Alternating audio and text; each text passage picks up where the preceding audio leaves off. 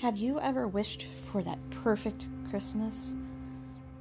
Wish that you had that perfect Christmas tree where everyone stood around the tree and sang Christmas carols while the piano played? Do you watch movies and say, only if my Christmas could be just like that? Like in the movies where everyone sings and they're happy. Of course, Christmas can be a joyful time of the year, but it can never be quite perfect. Christmas was never intended to be perfect. Sometimes we put too much pressure on trying to make things perfect instead of just trying to realize the reason for the season or why you're celebrating. It can be quite simple, really. So I hope you enjoyed this poetry reading, Perfect Christmas.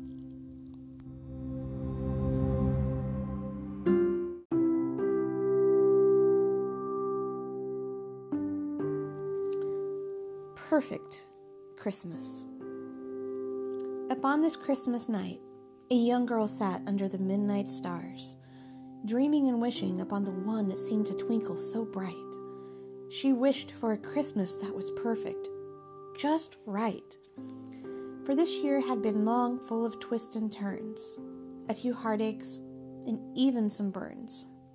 In the distance, songs of holiday joys echoed in her ears, but in return what fell from her eyes were wistful tears.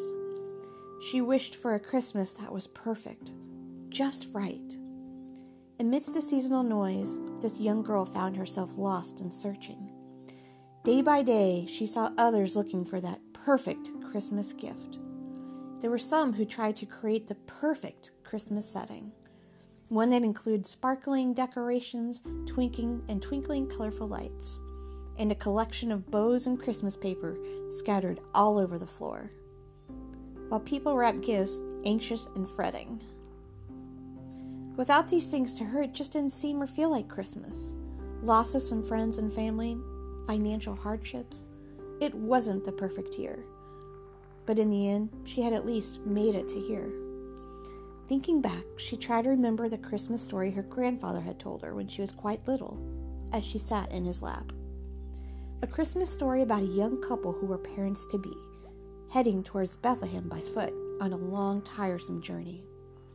And the young girl thought to herself, that trip indeed was not perfect.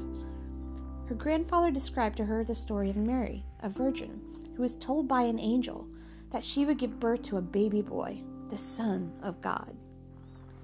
Her journey with Joseph, whom she was engaged to be, were turned away by so many, even though there would soon be 3. With no room at the inn, you would think that it would make their situation quite grim. Although despite all odds, her grandfather would say, little baby Jesus made it into this world, born in a stable, wrapped in swaddling cloth, where he would lay. You see, little lady, he would say, you go looking for that perfect Christmas, but Jesus was not born into perfection. He was born into a world of sinners. There is no perfect Christmas.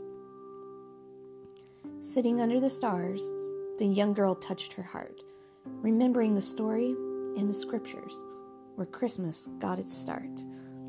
For God so loved the world that he gave his one and only Son, that whoever believes in him shall not perish, but have eternal life.